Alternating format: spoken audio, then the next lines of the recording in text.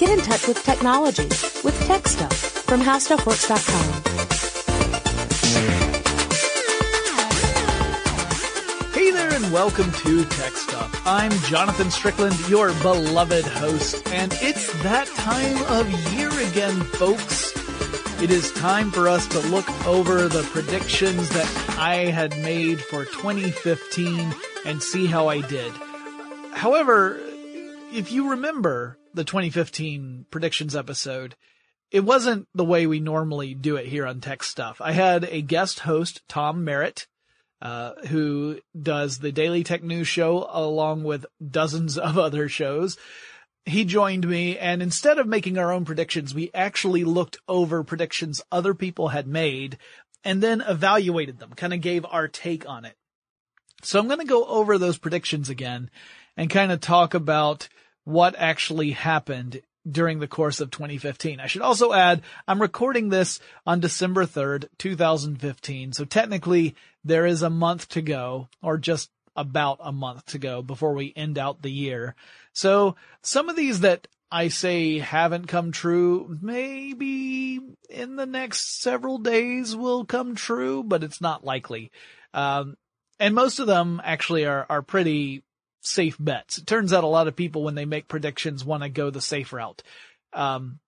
So without further ado, let's talk about some of those predictions. The first group we talked about on that episode came from Samsung, and Samsung made some predictions that were, as Tom Merritt put, fairly aspirational, meaning that a lot of the predictions made by Samsung tied directly into products that Samsung offers. And obviously Samsung wanted to make predictions that kind of dovetailed with their strategy. It wouldn't make sense for Samsung to predict, these devices that we're making, no one's going to have a use for them anymore. So we're just wasting our time. That would be a bad idea. But the first one that they predicted was that wearables would be seen as status symbols in the business world, that the businessmen and businesswoman of 2015, they would not consider their ensembles complete unless they were wearing a smartwatch, for example. Tom and I both were pretty skeptical of this and pointed out that it was a little self-serving, no big surprise, as I already mentioned, and thought that perhaps it's a little premature to suggest that smart accessories are going to be seen as status symbols. Even things like the Apple Watch, which had not yet launched when we recorded that episode. And as it turns out, I'd say we were mostly right. I don't see smartwatches as being a big status symbol outside of very niche industries. Like in the tech world, maybe you could argue that smartwatches and devices that are in that tier are seen as something of a status symbol, but beyond that industry, not so much. And you got to keep in mind that while smartwatches can be expensive on the order of hundreds of dollars, when you're talking about luxury watches, the stuff that executives can afford and afford to have and often use as status symbols, that's in the thousands of dollars. It's well beyond what we tend to see with smart devices. And you wouldn't necessarily want to spend thousands of dollars on a smart device because, like all technology, it runs out of value pretty quickly. It hits obsolescence within a couple of years. So unless you're making crazy amounts of cheddar, you probably don't want to be spending it on smart devices every single year or every 2 years. The next prediction was that people will restructure their lives around personal power hours. This was an idea about how we're using more devices to kind of get information about ourselves and our productivity and our activity.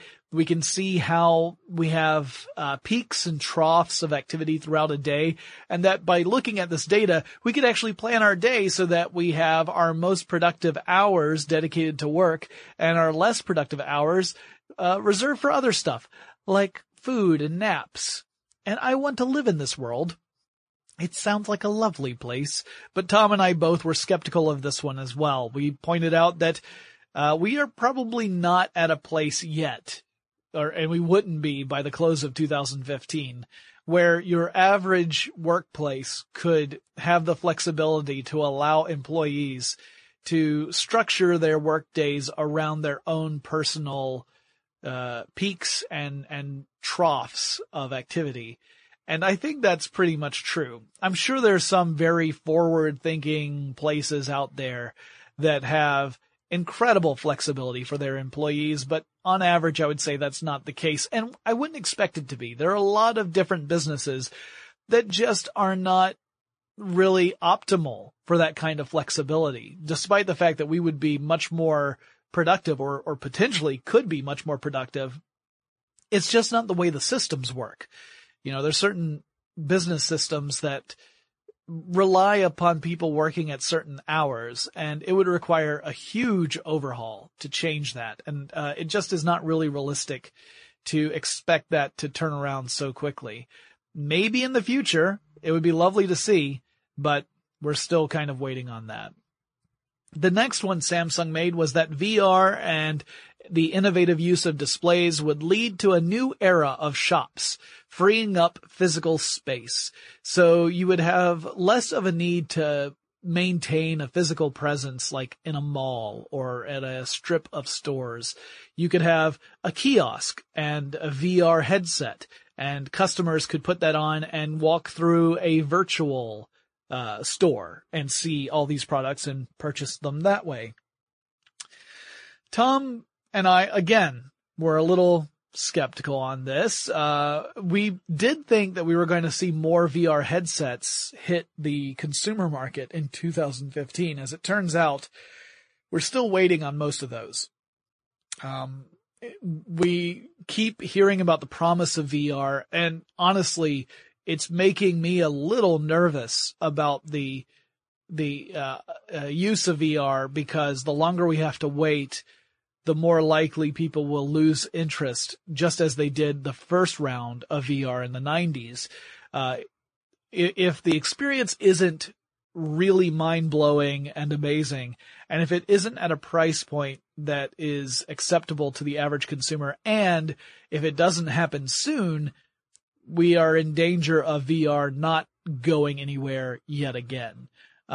So because of that delay, we really haven't seen any use of VR, at least not on a widespread basis, as a way as an alternative to having a physical presence, a physical store space. We've seen plenty of online uses of that, where stores have used an online presence instead of physical storefront properties, but not the VR experience, at least not that I've seen.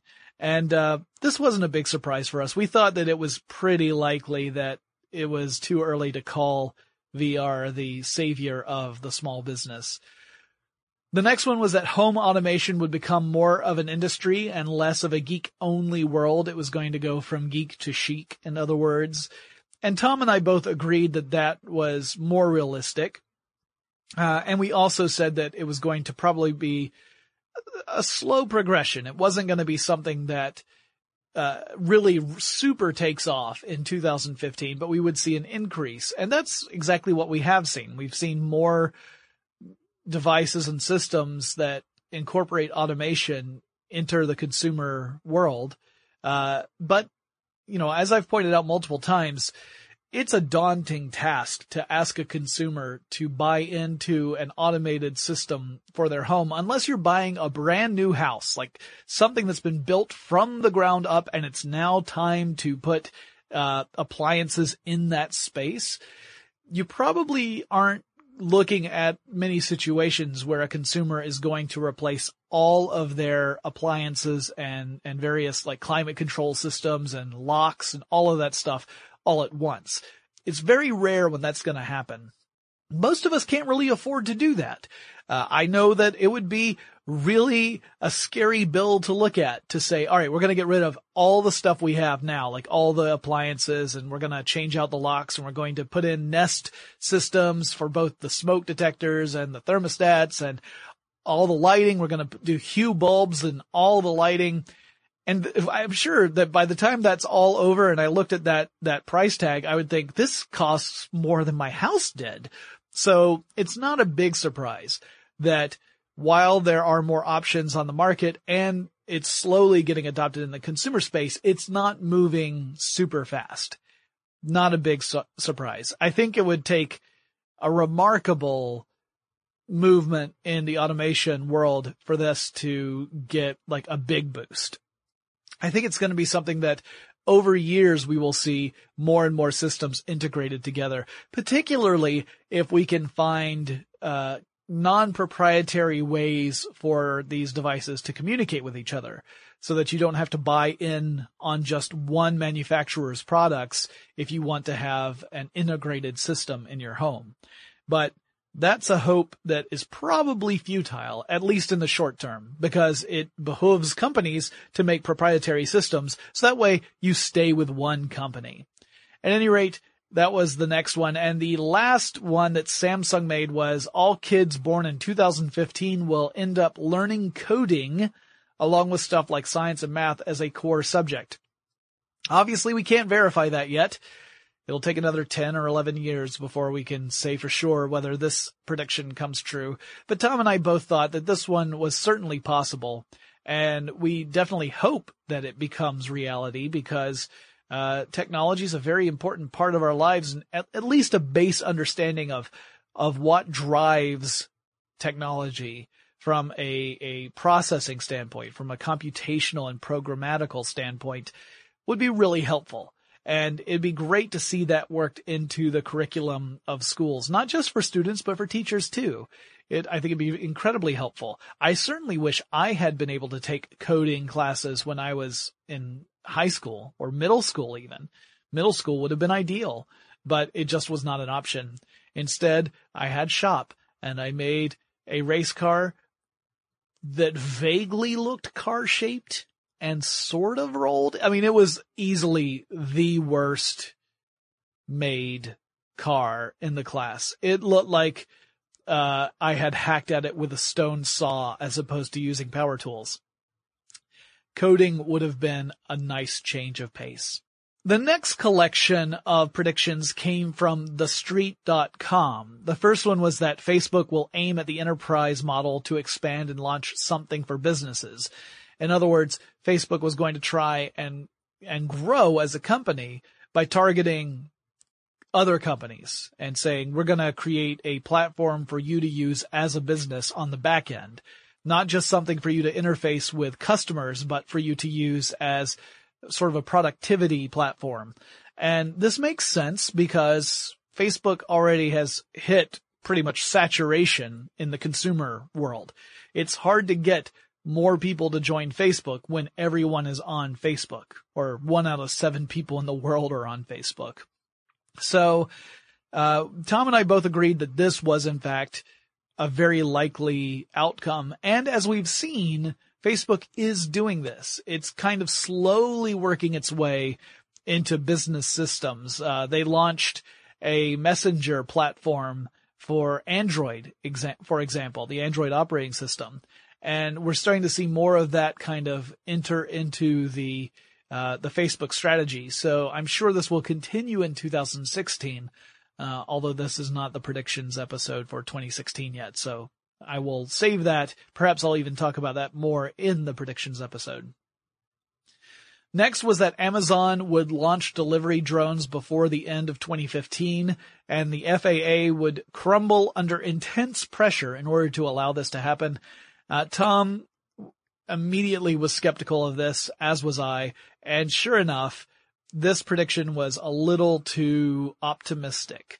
Amazon has not launched the delivery service. We did get another video of an Amazon drone being able to lift a large package, but it hasn't gone into practice, and that's not a big surprise. It's going to take a lot of R&D to prove the system works. It is reliable, that it's not going to encounter problems or cause catastrophes. And then on top of that, it's going to take a lot of work for the regulatory bodies to allow this to happen. So, this seemed like it was a really aggressive prediction, and it did not pan out, as it turns out. Next was that Uber would go public in 2015. Tom said his instinct on this was that no, it would not. But then he also pointed out that often companies end up going public despite the fact that he can't see any logical reason for that. But Uber did not go public, at least not yet. And in October 2015, Uber's CEO actually said that the company wasn't planning any IPO anytime soon. So it looks like we're going to be pretty safe in 2015. Uber will not be a publicly traded company before 2016 at least. And perhaps it'll be a long time before Uber attempts to go public. So that one ends up being a bust. But Tom's disagreement with that prediction was right. So while the prediction was wrong, we ended up being correct. Hooray. The next predictions came from Bread and Beyond. And the first was that Google Glass will head into mass production in 2015. Wow. Well, Tom said that he gave this a 62% chance of being true, of Google Glass going into mass production. And I said I was more skeptical. I did not think it was going to happen. And that was largely because I own a pair of Google Glass. And while I love them, I also recognize their shortcomings. They have very limited use, and the uses that they do have can cause strife among people you encounter. I had several situations where I wore Google Glass and friends would say, "Can you take those off? It makes me nervous," because they thought I was videotaping, or I'm sorry for using the acronym videotaping. I'm a child of the 80s. But recording what was going on or taking pictures, even though clearly I wasn't, it still made them nervous because it seemed very prevalent. Never mind the fact that everyone today has a device that is capable of recording video and even broadcasting it live to the internet as it's happening. It's, I think, the perception of what Google Glass is that really hurts it. At any rate, it did not go into mass production. Not only did it not go into mass production, but in January 2015, so just a couple of weeks after Tom and I recorded the episode, Google announced that Google Glass was essentially being shelved. It wasn't being dismantled entirely. They said that the company intended to bring Google Glass to consumers at some point in the future, but was at least temporarily being put on hold. So not only did it not go into mass production, it actually was kind of pushed into the shadows. So that one not so much. Bread and Beyond also predicted that the Firefox operating system for mobile devices would flop and it would never go mainstream, which made Tom laugh because he said that, well, it had maybe a long shot chance of success, but it was already clear that the cards were really stacked against Firefox already because you had entrenched operating systems in the mobile space already, and it would be really hard to dislodge them. And in fact, if you look at recent market share numbers, they're kind of all over the place because it all depends upon which tracking system you use. But for example, IDC says that Android makes up to about 82.8% of the mobile market, and iOS is a distant second at 13.9%. Then it's Windows Phone at 2.6%, then BlackBerry at 0.3%, and everything else all lumped together is 0.4%. So that would include Firefox OS in there. So yeah, it definitely didn't go mainstream, but who would have expected it to? We certainly thought that there was a chance for it to go, to be popular within a niche, but there was just no chance for it to go mainstream. Not in a year's time anyway. The last prediction from Bread and Beyond was that we might actually see autonomous cars hit the streets before the end of 2015, meaning that consumers would have an opportunity to buy them, or perhaps that businesses would be able to use them as taxi services. But Tom and I both thought this was way too aggressive a prediction. And sure enough, that's the case. We have not seen these types of cars go out for the general public to either purchase or to ride in as part of a service. We pointed out that autonomous cars also face some really hefty legislative hurdles, and it's going to take laws changing in order for these to become a possibility in the future. Like it may not even be legal to purchase an autonomous car, depending upon where you live. Never mind the fact that we do have Tesla vehicles on the street with some autonomous capability, but they're not intended to be autonomous vehicles. They're vehicles that have really sophisticated driver assist systems in them. You're not supposed to use it as a means of getting from point A to point B without having touched the wheel or the accelerator or brake. In fact, you're very much not supposed to do that. And yet there are people who take videos of it and then express amazement when things do not go as they had hoped. And it's because the systems weren't designed to do what the people are making them do. It's really problematic. So this one also turned out to be a bust, but Tom and I both agreed that that's how it was going to turn out. Next, we looked at IDC and some of the predictions they made. One of those was that the phablet market, phablets being extremely large smartphones, something between a phone and a tablet. Typically, we look at things like the Galaxy Notes and the Nexus 6 and the iPhone 6 and that sort of stuff as being iPhone 6 Plus, really, as being the devices that are in that category. That the market would grow as people demand larger devices, but wearables would underperform in 2015. Now, Tom made a very good point in that episode. He said, well, it's pretty safe to say that phablet market is going to grow because the phablet market was very young at the end of 2014. There were only a few devices that fit the category, and clearly more devices were going to join that category. And since you're talking about a small number, having a small number grow isn't a big surprise. Like sometimes you'll see figures for market growth that'll say the market for this type of device grew by 200%.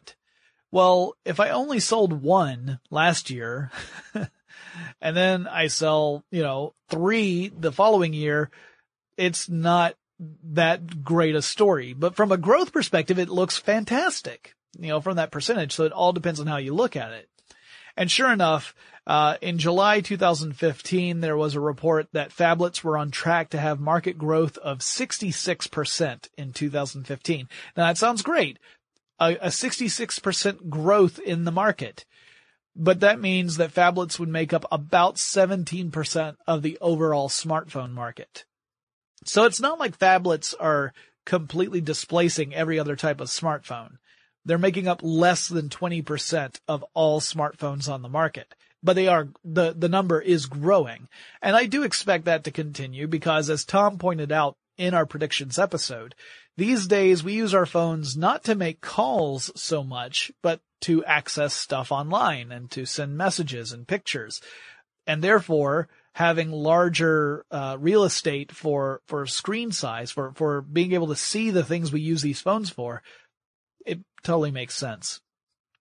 He also pointed out that the second half of that prediction, that wearables would underperform, was more of a substantive prediction. It had more meat to it because it meant sticking your neck out and actually saying wearables are not going to do as well in 2015 as they had been doing.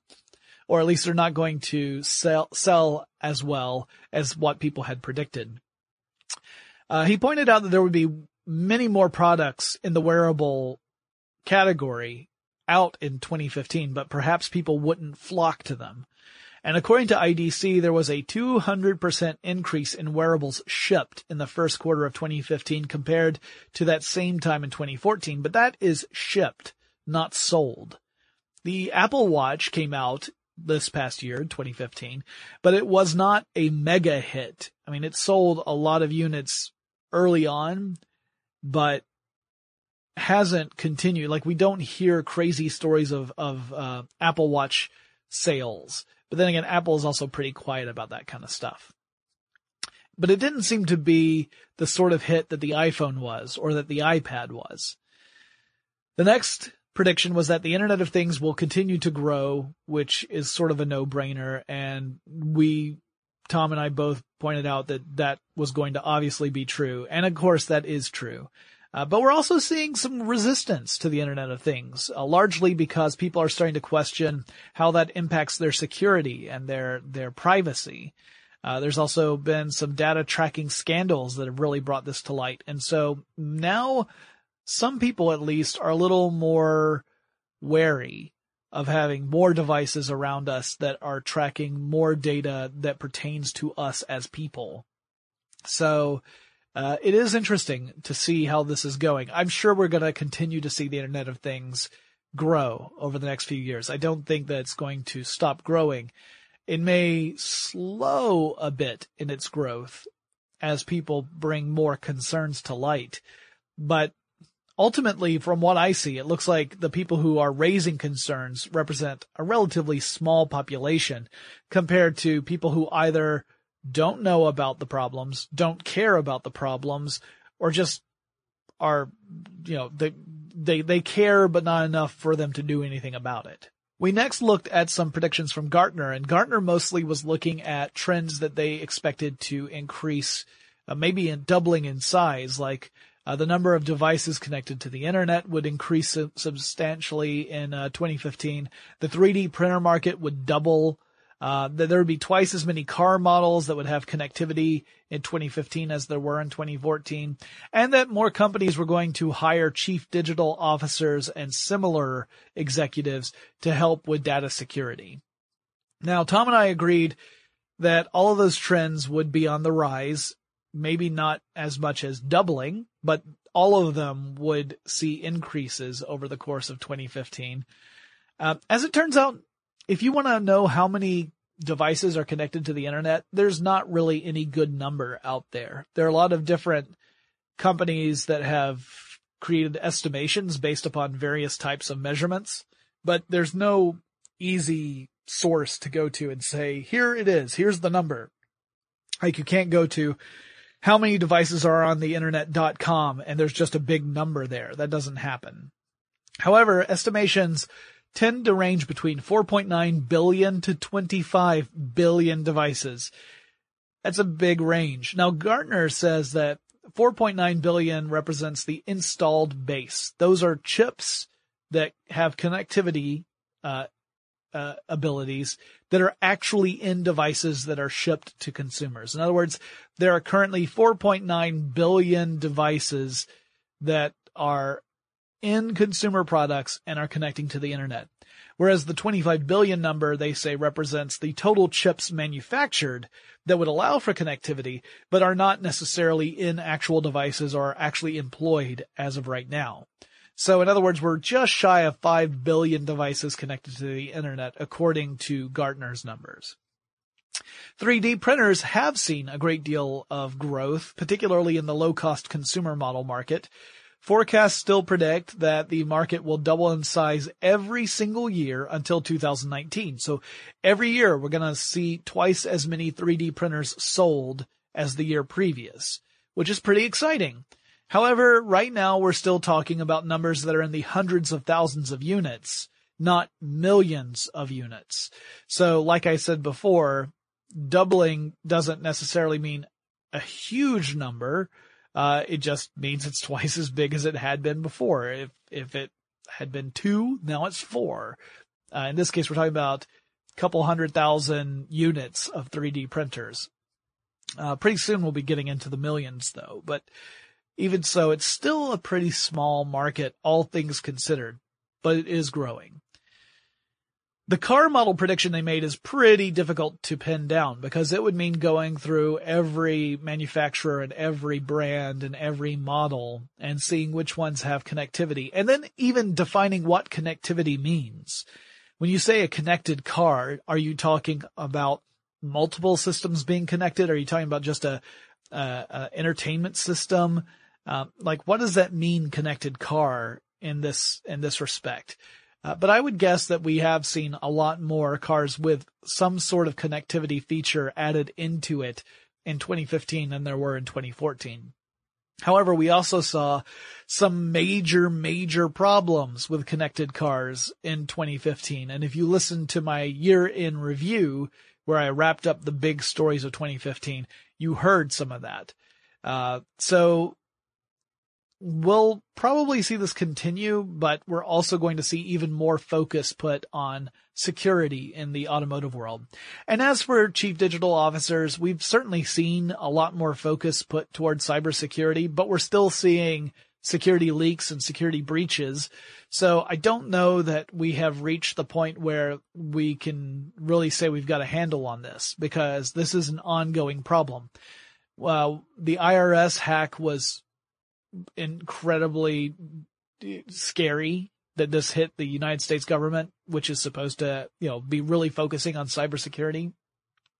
And there are other breaches that were also pretty terrifying. Nothing quite on the media level of the Sony hack from 2014, but still, we haven't reached a point where we can rest easy. Certainly, one of those things where I think we'll see more progress in 2016, more companies investing in high-level positions that are meant to at least attempt to address security issues, cybersecurity issues at companies. Then we had a couple of other predictions that just fell from different sources. One was that we'd see a move to more alternatives to email, that email's importance itself would decrease in 2015. I mean, I don't know. I couldn't find a whole lot of information about how email use has changed in 2015. Anecdotally, it's still very important in my job, but that's anecdotal. That's not very useful information. There have been a lot of tools that have gained serious traction in 2015, stuff like Slack. Slack reminds me a lot of what Google Wave was attempting to be. So we are seeing tools that are meant to be a means of collaborative work that could decrease the need to use email. But even in our office, where we do have Slack, we also have people who would prefer to just go ahead and use email to send stuff around rather than constantly check a Slack feed. So this one was one that I think maybe is more true than not true. We probably did see some people shift away from email and use other means of communication more frequently, but not to a point that was really remarkable. Also, there was a prediction that tablets would make a comeback in 2015, although another prediction said that tablets would fade away and smartphones would take their place. Now, Tom pointed out that there had been a stall in tablet sales, but that might be because people had bought a tablet and then weren't ready to replace it yet. That tablets might follow a pattern more similar to desktop computers, where you buy one and you stick with it for a couple of years before you upgrade. And then you might upgrade once you notice that the performance is starting to suffer. Or maybe the latest version has a feature that is really compelling to you and you're not going to get it on your existing tablet. But it would make sense that we would see tablet sales numbers go in cycles where, it's not necessarily a device someone's going to upgrade every single year. Some people will, but not necessarily the majority of your market. So he said it's not a big surprise. He would imagine that there would be an uptick at some point where people are ready to upgrade. And as it turns out, IDC reported in 2015 that by the end of the year, we would see an 8% decline in tablet shipments. This was in the middle of 2015 when this report came out. So 8% negative growth is the way some people refer to it. Strategy Analytics says it expects a 7% growth in the tablet market in 2016. So it's possible that we're on the verge of an upward swing, that 2015 was one of the lulls. And in 2016, people will be ready to upgrade, and that's when we're going to see growth again. But we're probably not going to see crazy growth the way we did when the first few years when the iPad came out and everybody wanted to get one of those devices. I also asked Tom, did he think 2015 was going to be the year that NFC technology would finally take off? I mean, it had been available for a couple of years, but had yet to really catch on. And I was wondering if Apple Pay, the iPhone and the Apple Watch were going to really push this over the edge. Tom said he wasn't really certain that would happen. He was a little, he said it probably wasn't the outcome that we should expect. And I'd say he's right. We've definitely seen more places adopt stuff like Apple Pay, but it hasn't been universal. And I would argue that seeing someone pay with NFC is still the exception as opposed to the rule in most cases. It hasn't been so widespread that it's become the common way, or at least like even 1 out of 5 transactions. We haven't seen like a 20% adoption rate of NFC technology, at least from what I can tell. So, Tom thinks that, NFC is going to be one of those technologies that gradually increases in saturation. And at some point we're going to look at it and say, oh my gosh, NFC is really here. I mean, it's the way people use to pay for stuff. But it's not going to be one of those things that happens rapidly. It's just going to be a gradual realization. I agree with that. I also said, will the Firefox browser switching to Yahoo's search engine make a big difference? And Tom jokingly said Google would end up selling YouTube and their HQ because they would be so threatened, and then said, no, that's not going to happen. It'd be interesting and good for Yahoo, and it'll make Google a little sharper. As it turns out, that didn't work out so well, because if you listen to my wrap-up episode of 2015, this agreement was made at the end of 2014, and a year later, Yahoo market share had actually dropped. It had not increased. So you could argue that this partnership did not help Yahoo at all.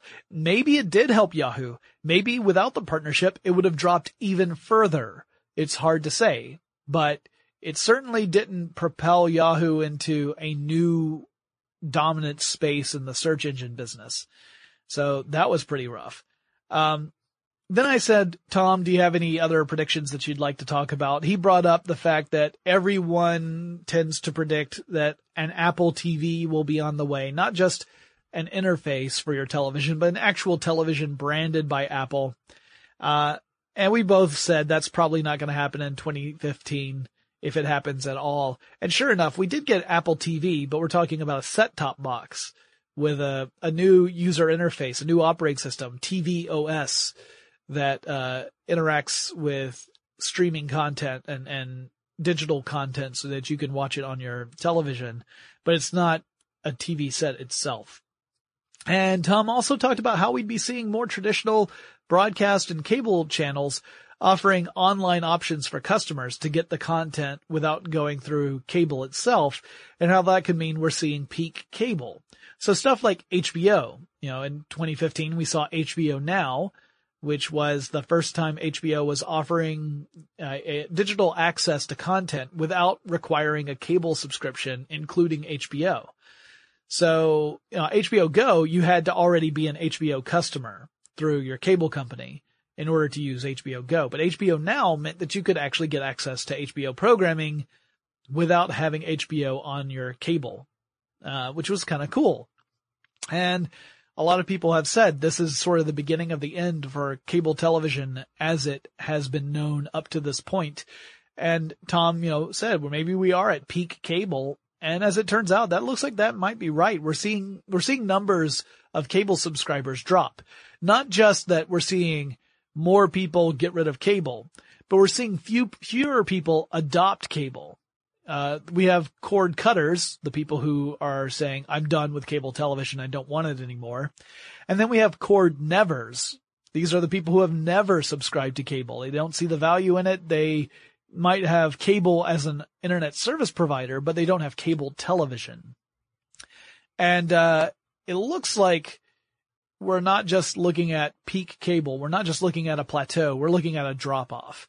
It's not so incredible that the cable company is in dire straits right now, but unless something changes, I think it's a trend we're going to see continue, where cable subscriptions are going to continue to drop. We're going to see fewer customers for the major cable companies out there, cable service providers, and we're going to see some big changes in that industry. I sure hope we see some big changes in that industry, because there needs to be some real shakeups in the United States. We've talked multiple times about how cable service is largely a monopoly in the U.S. Even though there are multiple companies that are operating in that space, in most regions, you don't have a choice in who your provider is. Or if you do have a choice, it's almost like a fake choice. Like one is clearly more dominant than the other. And that's a problem because without competition, there's no incentive to work with consumers to create the best experience for consumers. If you're the only game in town, you can charge whatever you want for your stuff, and that's the only place people can get it. So this is where we're starting to see that kind of crumble as the internet takes over some of that load where you can get stuff online. Well, that wraps up what our predictions were and how things have turned out. I'd say on the whole, Tom and I were pretty accurate with our evaluation of the predictions. There were a couple of times where things turned out differently than what we expected, but not by a whole lot. Now, our next episode will be the predictions for 2016. And on that episode, I will have another special guest, and that will be Ayaz Akhtar of CNET. Ayaz is an old friend of mine. He's been on the show before. We're also co-hosts of another show that we do ourselves with a friend of ours named Eric Sandine. And so Ayaz and I are going to make our predictions for what will happen in 2016. And that should be fun because we'll be recording that in December of 2015. And it won't air until the beginning of 2016. And by then it'll be too late for us to change our minds. And I'm sure I will predict something that will have already been proven wrong by the time the episode goes live, because that seems to be the tradition. If you guys have suggestions for future episodes of Tech Stuff, whether it's a topic that I should cover or a guest I should have on the show, either to interview or to be a guest host, or anything along those lines, you should send me a message. Let me know. The email address is techstuff@howstuffworks.com. Or you can drop me a line on Facebook, Twitter, or Tumblr. The handle at all three is TechStuffHSW. And I'll talk to you again in the future.